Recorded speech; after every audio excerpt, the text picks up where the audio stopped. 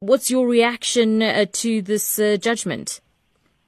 Well, the private rhino owners are incredibly happy with this outcome. We have been greatly concerned with this moratorium that's been in place since 2009.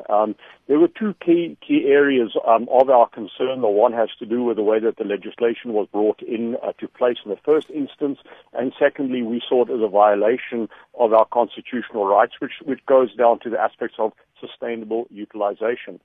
So, we, the private rhino owners, are owners now of some 33% of the national population of both black and white rhino. We carry a huge financial burden of over 300 million rands a year in protecting these animals, and we receive no incentives, grants, or assistance from any third party. So in desperation, the trade ban has not worked by any measure, neither the CITES ban nor the domestic ban. We are seeing the rhinos slaughtered on a daily basis. So therefore, we are strong proponents of a legalized trade to meet this demand from Southeast Asia. And but are you not concerned that legalizing is going to, fuel this corrupt activity? Well, how would it be corrupt if you now turn prohibition from an illegal process, as was with alcohol, into legal? So simply you are legalizing a demand for a product, irrespective as to whether it was alcohol or, in this particular case, rhino horn. In terms of the legislation now, do you feel that the Supreme Court of Appeal has made it clear? Well, the minister has failed on 3 attempts. You must appreciate, in her first instance, before a full bench, she failed. She took it on appeal to the same court and lost that. And now she took it to the Supreme Court of Appeal, and the Supreme Court did not even grant permission for the matter to go before the court. In other words, the appeal was rejected.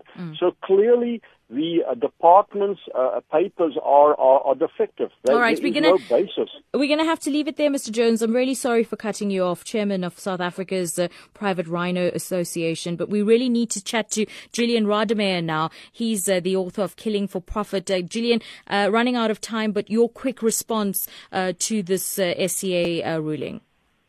Good morning. Now, I think, look, the key thing is that the international trade ban still remains in place. So, it remains to be seen what sort of market would develop within South Africa, if there is, in fact, any kind of market.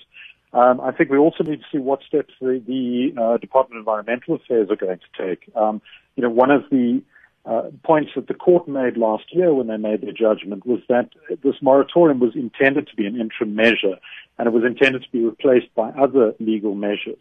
And the department erred in not putting anything else in place.